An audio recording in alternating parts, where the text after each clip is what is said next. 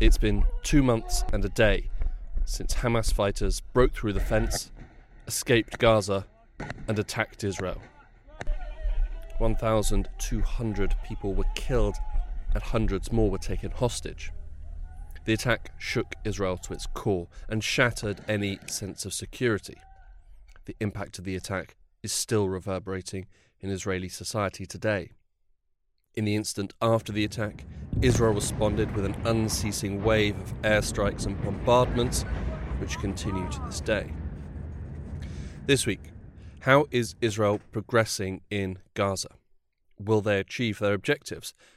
Is the manner of Israel's assault still supported by the Israeli public? And how much longer can Prime Minister Netanyahu survive?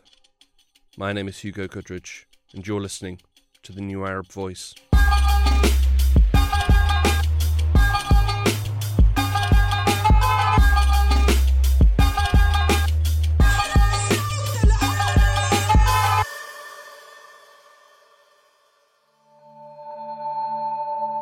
After a 7-day pause, Israel resumed its assault on Gaza on December 1st, picking up just where they left off.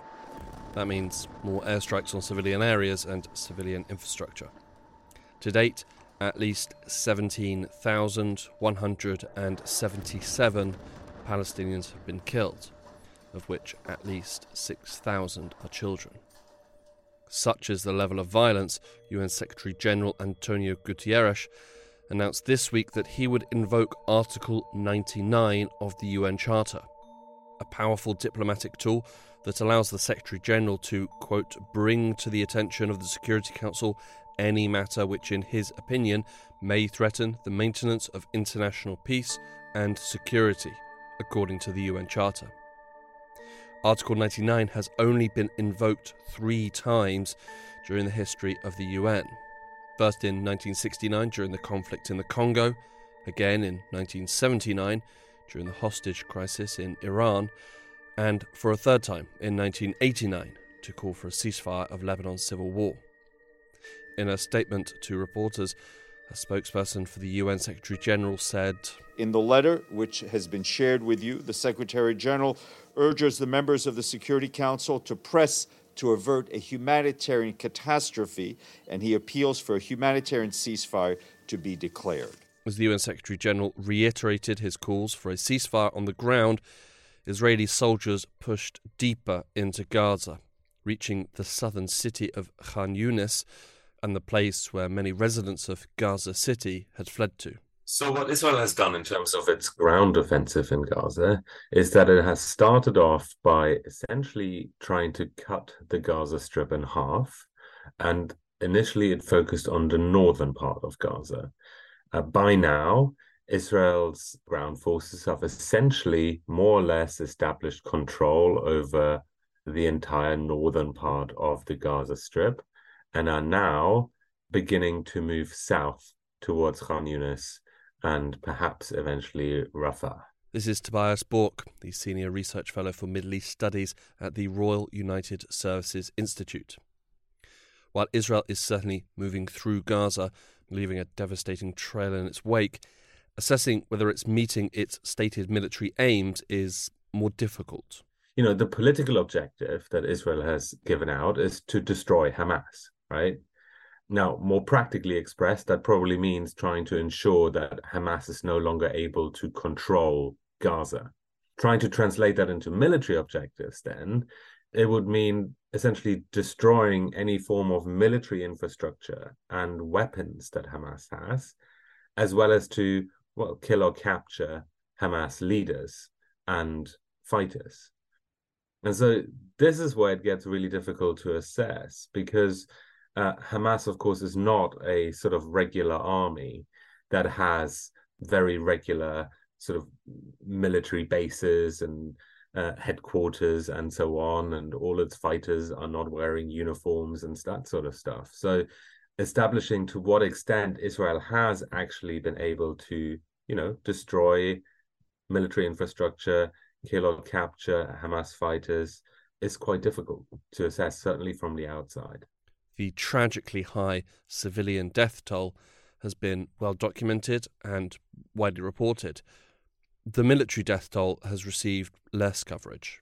In terms of casualties or fatalities, Israel has announced that as of today, and we're recording on the 6th of December, Israel has lost 83 soldiers in Gaza. And there were, of course, more than 300 soldiers died on the 7th of October, but 83 since the operations began, so basically since the 8th of October. Regular listeners may recall one of our previous episodes where we spoke about Hamas's military capabilities. In that episode, we talked about how Israel could face a difficult fight against a fairly sizable force in an urban environment that has been prepared by Hamas with an intricate network of tunnels that would aid it in ambush attacks. So far, a grinding and bloody offensive for the Israeli army has not developed. There have been losses, but they could have been much higher. But it's also not over. And this is also where it becomes quite difficult. We don't quite know where we are in terms of the sort of timeline of these operations, right? Are we halfway through? Who knows? Have we seen the sort of heaviest fighting yet? We don't know. So yeah, for the moment, those are the numbers, but I'm not so sure how helpful those numbers really are in terms of assessing of whether, at least from the Israeli perspective, it is going well or not. If Israel continues with its current strategy of massive and generally indiscriminate airstrikes and ground forces clearing what remains, then they look set for a military win, albeit a win that will cost the lives of tens of thousands of innocent civilians. However, Israel was also warned this week by US Secretary of Defense Lloyd Austin that they were risking a strategic defeat. You see, in this kind of a fight, the center of gravity is the civilian population. And if you drive them into the arms of the enemy, you replace a tactical victory with a strategic defeat. So I have repeatedly made clear to Israel's leaders that protecting Palestinian civilians in Gaza is both a moral responsibility and a strategic imperative. Israel may, of course, achieve some form of victory in Gaza, or at least what it perceives to be victory. In fact, I'm afraid that this war will only end once Israel feels like it is able to declare some form of victory. However, looking at that bigger picture mentioned by Austin, I think the longer this war takes, the more Israeli-Palestinian relations, Israeli-Arab relations get set back, right? The Jordanian foreign minister, Safadi, said as much. He said that, Israel had essentially, or that the war had essentially destroyed, 30 years of work on the relationship, but certainly between Israel and Jordan. In addition to the political damage caused by Israel's invasion of Gaza, there is also a real risk that the humanitarian disaster, also caused by the assault, will serve as fuel for radicalization in the future. Whether that is amongst Palestinians or others, it certainly provides fuel to the narratives of extremist organizations across the region. So I think that is what Austin was talking about. I think he probably had in mind, and of course this is something that we've heard from US officials, including President Biden, from the beginning of this conflict, the US experience of the beginning of this century, right? The way that the United States responded to 9/11 and the way the war on terror had so many unintended consequences that we're ultimately still dealing with today. The Israeli invasion of Gaza is, of course, a disaster for the Palestinians who live in the besieged enclave. But what about for Israelis? 2 months on, how do they feel about the war in Gaza? Generally, there is an agreement within the Israeli society in support of the war, in support of the war objectives mostly, or there were 3 war objectives defined by the Israeli leadership, being ensuring that Hamas will not continue to govern Gaza, ensuring that Hamas could not pose any future military threats to Israel from Gaza, and the release of the Israeli hostages held by Hamas. This is Dr. Nimrod Goran, a senior fellow for Israeli Affairs at the Middle East Institute.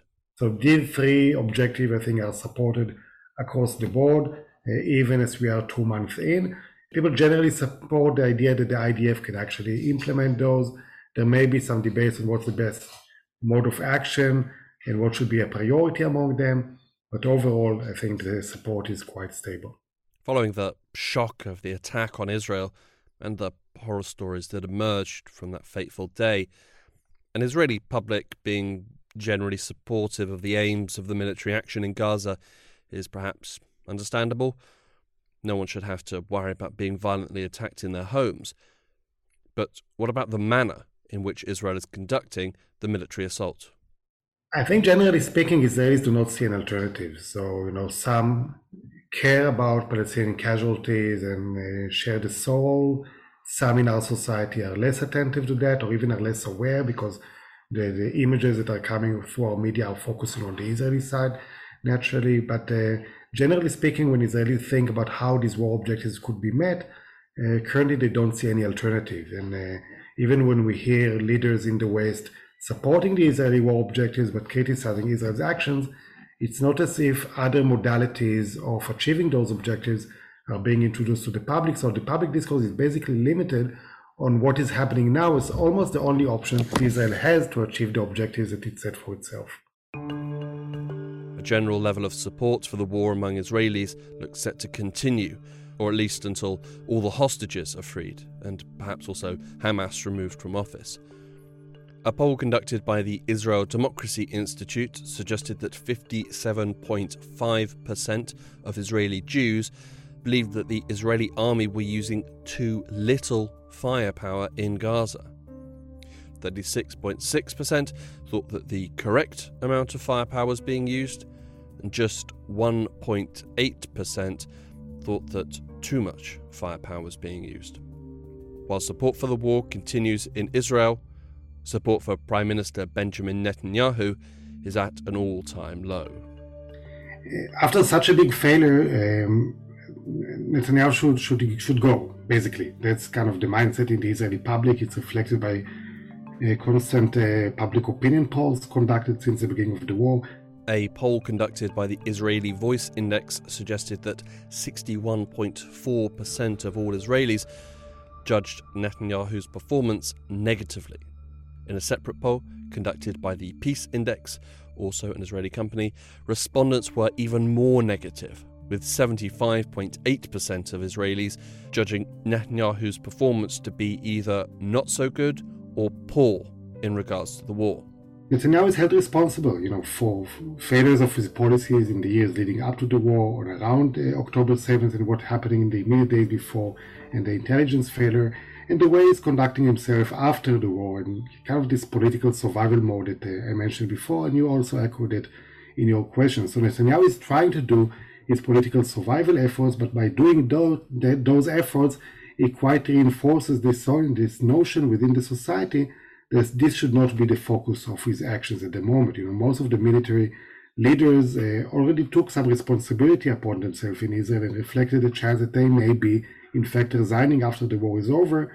Netanyahu has yet to do anything of the sort. So I think the Israeli public wants to see leadership change. It doesn't mean that there is an ideological shift within Israel to other parties or other spectrums within the political map. But definitely, personally, there is a wish to see people taking responsibility for the immense failure and the amazing losses that Israel suffered in October 7th and afterwards. If we take it as a given that Netanyahu will go, and nothing short of a miracle will likely save him now, then it is Benny Gantz who is the heir apparent.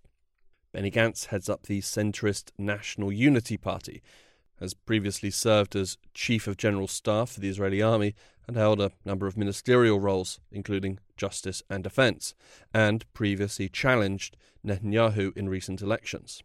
And in terms of the seats each party is projected to get, Benny Gantz's party is much higher than all the others, and much higher than it had until now. So it's not clear whether that will stick. Definitely there will be other actors who will try to emerge. There is a kind of a paradox, because Benny Gantz is leading a centrist party, while public attitudes in Israel are definitely to the right, not to the far right, but to the right wing. So whether this paradox sticks, we'll have to see. I'm quite assuming that actors like Naftali Bennett and maybe Gideon Sa'ar will also try to play into this space between the dissatisfaction with Netanyahu, but the commitment to right-wing values, and may carve themselves a space for a political emergence. Polling data suggested that an election held today would give Benny Gantz's party 43 seats in the Israeli Knesset, a big jump from the 12 they currently have, while Netanyahu's Likud party would drop to just 18 seats, down from the 32 it won at the last election at the end of 2022. But with no elections due for a while, there is a question of how Netanyahu goes, and whether he goes quietly. I don't think so. It's not as if he's going to resign the day after.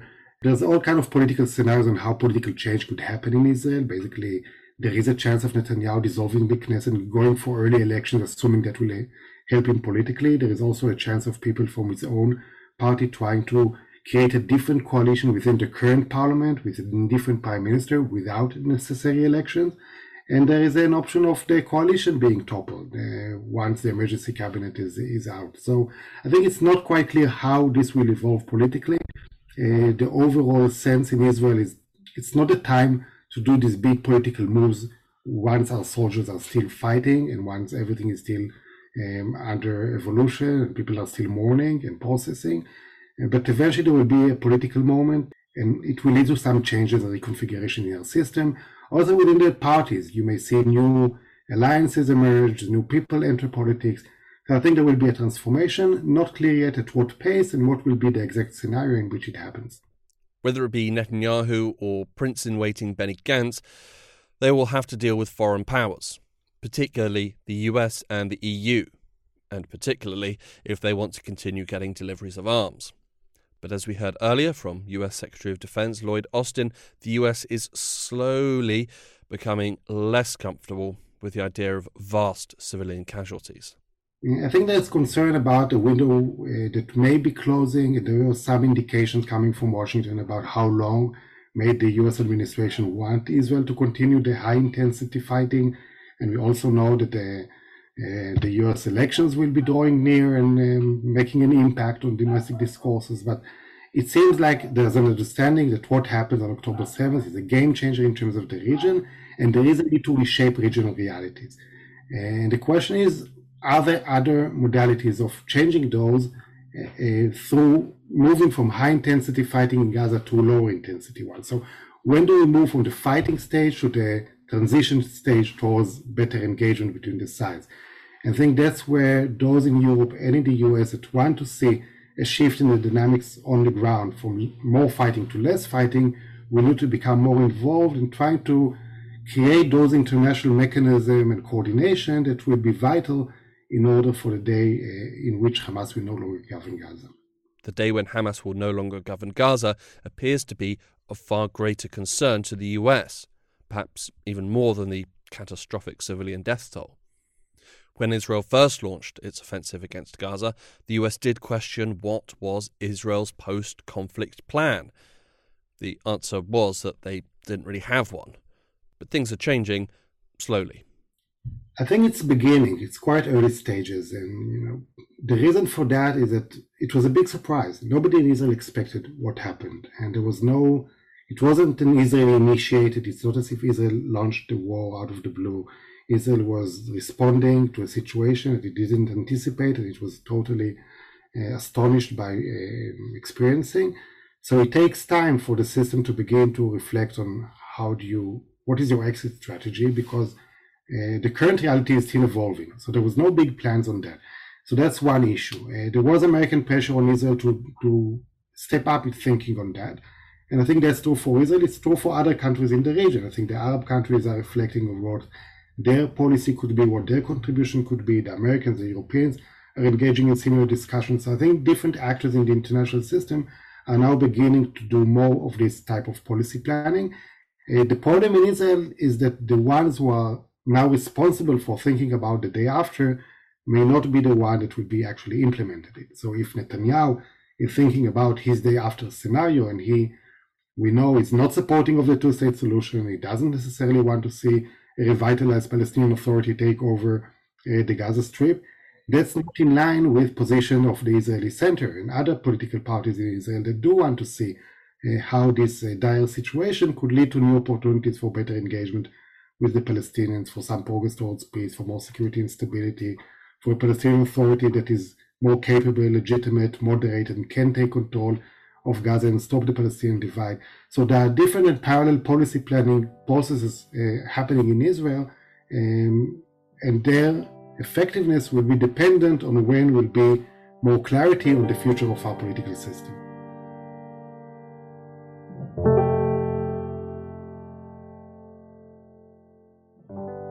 Amid so much death and tragedy on both sides, there has been an attempt to try and find something good out of this.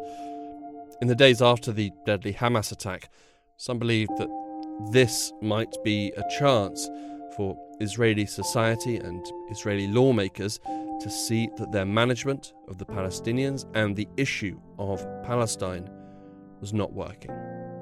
The Israeli public is re-evaluating and reassessing a previous concept, but has yet to shape the new ones. So I think much of the failures attributed to Netanyahu is not only on specific what happened around October 7th, is his policies before. What Netanyahu basically was leading in the last few years was an assumption that the Palestinian issue could be sidelined, that the status quo could be maintained, that the division between the West Bank and Gaza works to Israel's favor, that empowering Hamas in a way can contribute to Israel's interest.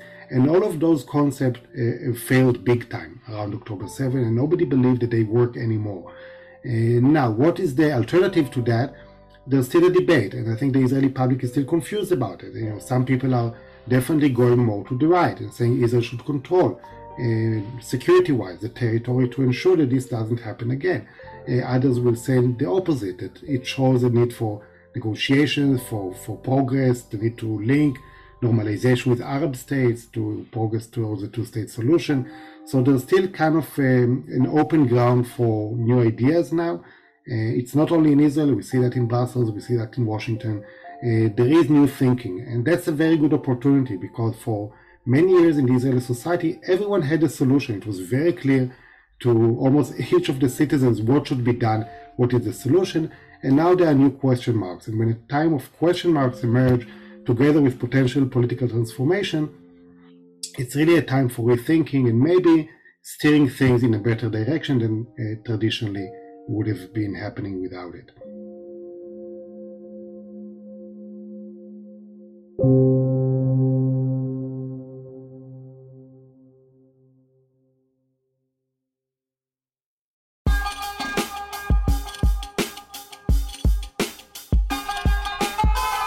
This episode of The New Arab Voice was written and produced by me, Hugo Goodridge. Our theme music was by Omar El Phil. The New Arab Voice will be back next week. Until then, you can find all our previous episodes on all major podcast platforms. You can also check out our Instagram page and Twitter account, both at The New Arab Voice, for additional content. We also have a weekly newsletter which you can sign up for. Find the link in the show notes. You can subscribe to the podcast so you never miss an episode, and you can also rate and review, which helps us spread the word. Don't forget to follow The New Arab on Facebook, Twitter and Instagram for all the latest news, analysis and opinion from the region.